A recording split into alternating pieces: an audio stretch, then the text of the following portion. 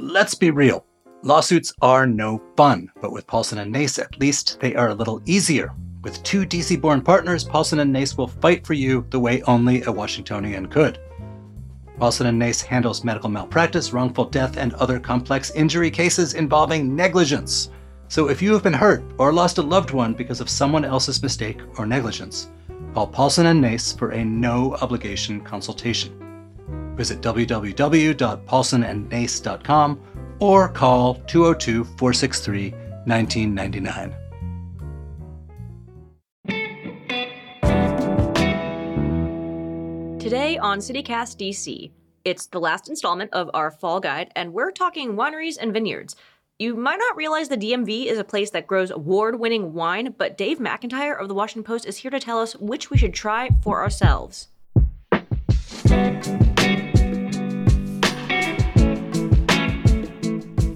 Today is Wednesday, September 27th. I'm Julia Karen, and here's what DC is talking about.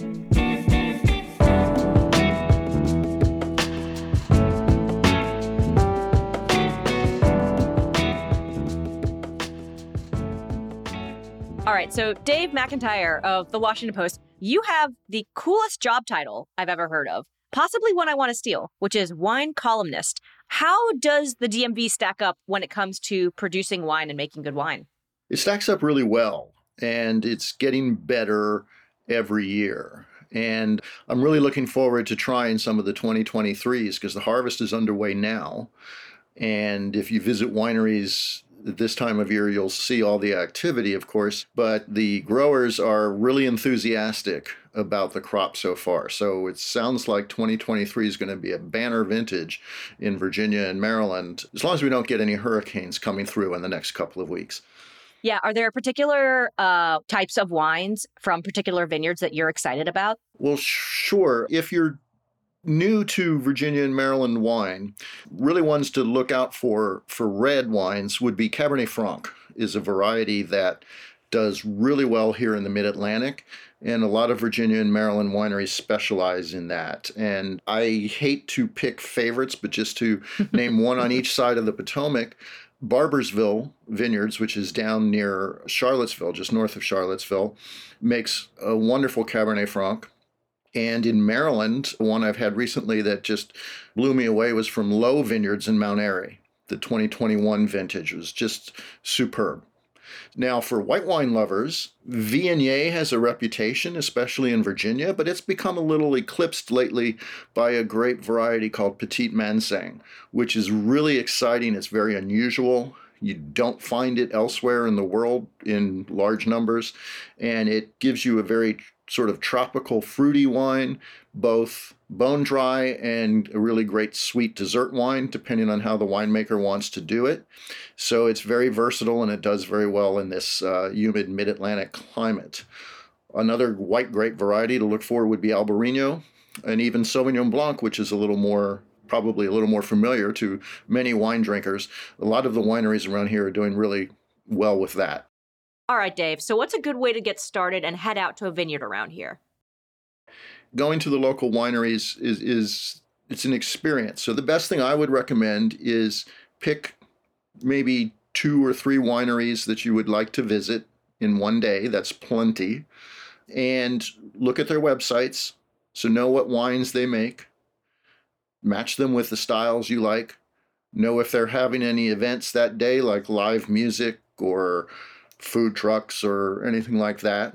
And when you go, you might need to make a reservation, so the website will tell you that. Be respectful. This should be obvious, but don't be trying to just smash back as much wine as you can in an outing. Don't be boorish. Remember that a winery is a private business. It's not a public park. A lot of people show up and think they're going to have their wedding there or their family reunion picnic, and it's really not appropriate to do something like that. It is perfectly fine to hang out for a few hours and buy a glass or a bottle of wine to share there with your family and friends, but remember too that it's not a playground for your kids. If you are taking kids, be sure to look for kid-friendly wineries. Same with pets. and look after your kids if you take them. Don't just let them run around. And the vineyards are not a track for them to run around in and play in or everything, especially at harvest time, because there might be a lot of activity going on. So there's a safety issue there too. So we are getting to the time of the year, obviously, when people want to get out a little bit more, maybe want to explore. Tell us about some of the wineries in the region you're a fan of. Which places in Virginia are you excited about that people should go to? Oh, there are so many. Well, Virginia has basically, roughly speaking, two main wine regions, Northern Virginia and Central Virginia. So think Loudoun County, but also Fauquier and Prince William have a few good wineries, and Fairfax even. And then Charlottesville would be the other area of focus. And you could concentrate on that. You can do a day trip to Charlottesville. It's about 2.5 hours from the Beltway, depending on traffic. And the new lanes on I-66 make that a lot more easier than it used to be for several years during the construction. So if you were doing Charlottesville, you could do it in a day, or you could do it an overnight and do it in 2 days. On the way down in Madison County, look for Early Mountain Vineyards. Is a great place to go. It's owned by Stephen Jean Case of AOL fame, and their winemaker, Maya Hood White, is just doing spectacular work with a variety of wines. Their Petit Manseng and Cabernet Franc are just ones definitely to look for. I already mentioned Barbersville, which has a wonderful restaurant and a small inn that you can stay in if you reserve ahead, of course. That's north of Charlottesville, and nearby you would have Horton Vineyards and Keswick are very close. And on the other side, west of Charlottesville, I would recommend King Family, Veritas, and Afton Mountain Vineyards especially. Stinson Family Vineyards is really good too. And south of Charlottesville, around Monticello, you want to look for Michael Schaap's Wineworks and several others. Pippin Hill is a very beautiful facility that's making some good wines and has a good restaurant. In Loudoun County, which of course is a lot closer, they bill themselves as DC's wine country.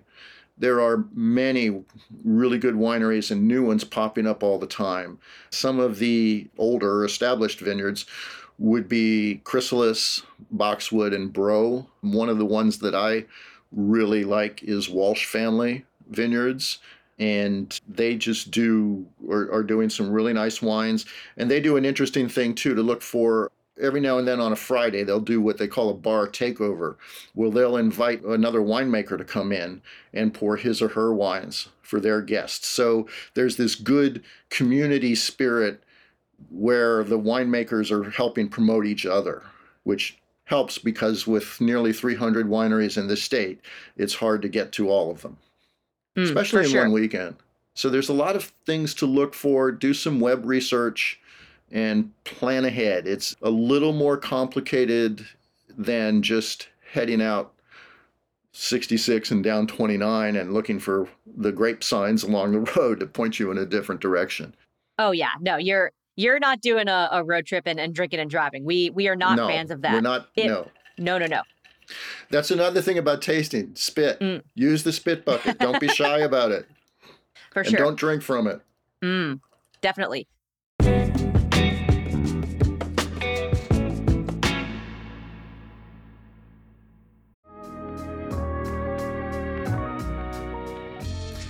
It's time to get dressed up, DC. So Others Might Eat is having its Young Professionals Network Spring Soiree. That's to help raise funds for homelessness in DC. The gala is on the evening of May 17th at the National Museum of Women in the Arts. There will be live music from DJ Heat from the Washington Wizards, photo booths, food, and even a special appearance by a former actor from Pretty Little Liars. Wow! There will also be a canned food drive, so be sure to bring a few cans to support Sum's Food Pantry. Grab tickets before they're gone at sum.org/spring soiree. That's some.org/spring soiree. See you there.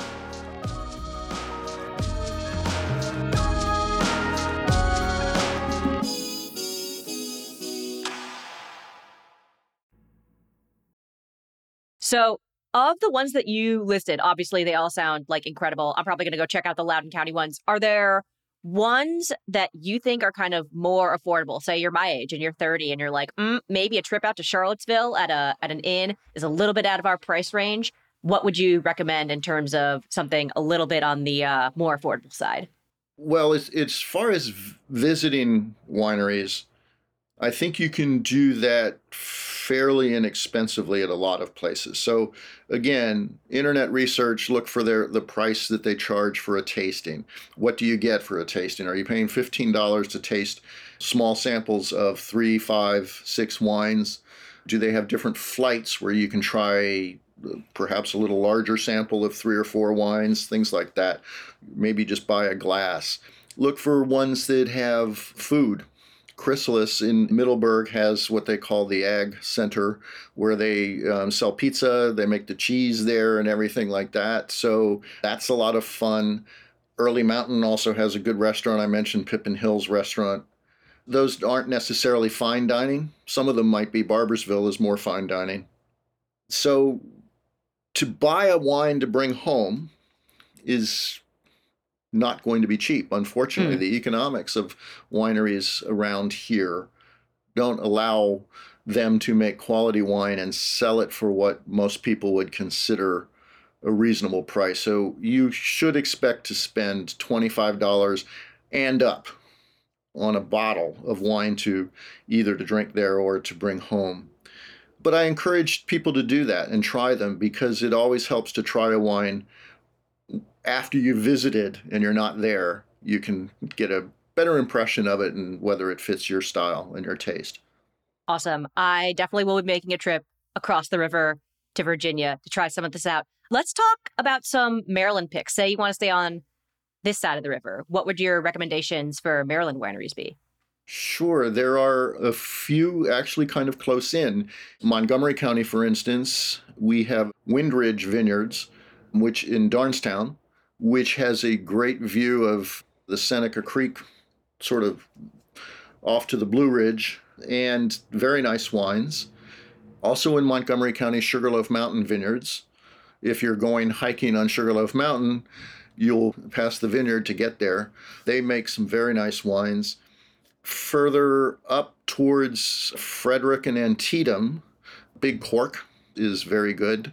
And in Mount Airy, I mentioned Low Vineyards, but you have Linganore, which is famous for sort of sweet, fruity wines. They're a very old winery, but they're also doing some newer stuff with dry wines that are actually very good, including that I'm fond of from the Saperavi grape.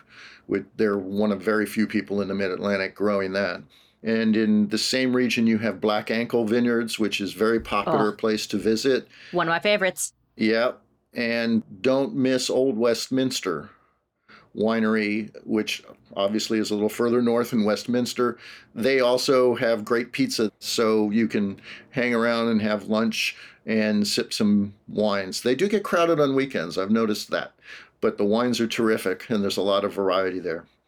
The Vineyards of Dodon, which is near Annapolis, they make some very good wine. Their Sauvignon Blanc is quite good. And Port of Leonardtown, which is obviously in Leonardtown. It's only about an hour's drive from D.C. Very talented winemaker. They're racking up some awards. It's an unassuming little place right on the road, but a lot of character there and very good wine. Got it. All right. So say maybe you don't have a car or you don't have a friend who has a car and you got to be in D.C. proper. Any recommendations in the Diamond that you got for us? There's District Winery down in the yards near the Navy Yard that makes its own wines obviously from grapes that are shipped in. They don't have a vineyard right there. They're in DC's urban winery. There are some places, some restaurants and wine bars too that are paying attention to local. And that is a great change just in the last several years, because when I started as the Post wine columnist in 2008, there were articles that I wrote, a couple of them too, complaining that local restaurants didn't have any local wines. That is changing, thank goodness. And there are even some that specialize. There's a wine bar on the H Street corridor called Irregardless. 2 UVA grads own it, and they decided they wanted to specialize in Virginia wines. I think maybe they've added a few non-local wines to appease some of their customers, but they're maintaining that focus. So that's an area to go to try some local wines.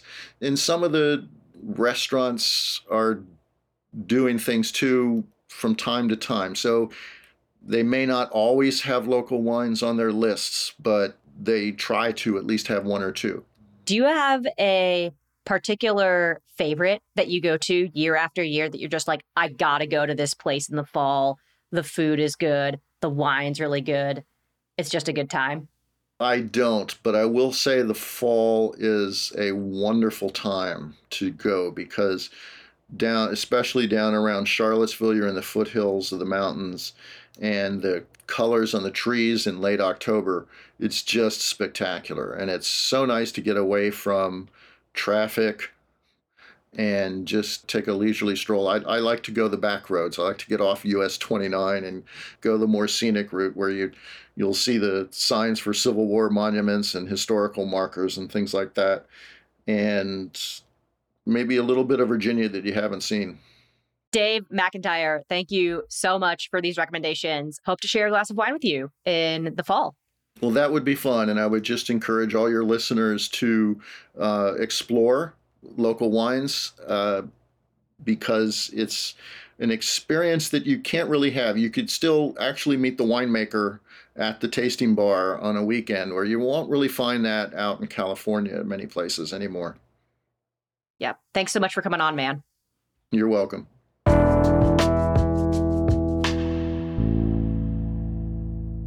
Before you go, here's some quick news. With a government shutdown looming at the end of the month, the D.C. government is preparing for a possible surge in unemployment claims. D.C.'s Office of Employment Services says furloughed employees are eligible for unemployment insurance the day the government shuts down, and that is when people should start submitting their applications. Meanwhile, in more unfortunate budget and unemployment news, Metro warns layoffs, a hiring freeze, and devastating service cuts are possible if the agency can't close a projected $750 million budget gap. Metro says it may have to start making cuts this winter, with them going into effect in July. The pandemic, inflation, and a decline in ridership have put Metro in this dire financial position. And lastly, Georgetown residents are calling for common sense readjustments to Georgetown's streeteries, like demanding certain design standards and guidelines for seasonal removal of the outdoor dining setups. Streeteries were a prominent pandemic addition to Georgetown. Now, city planners are looking at ways to make them permanent, causing debates between restaurant owners, diners, and drivers. We did a whole episode about this. Listen to it. It's fabulous. By the way, what do you think of this newscast? Yeah, you. Do you listen to it every day? Is it important to you that we keep doing it? We're debating switching things up, and we want your input. Click the really short multiple choice survey in the show notes to weigh in. I promise it's only 2 questions. It takes no time. Thanks so much.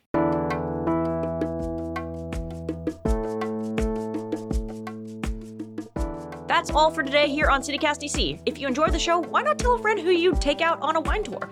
Also, check out our show notes for an amazing written guide to local wineries from our newsletter. And subscribe to it at dc.citycast.fm to get similar content in your inbox at 6 every morning. We'll be back tomorrow with more news from around the city. See ya!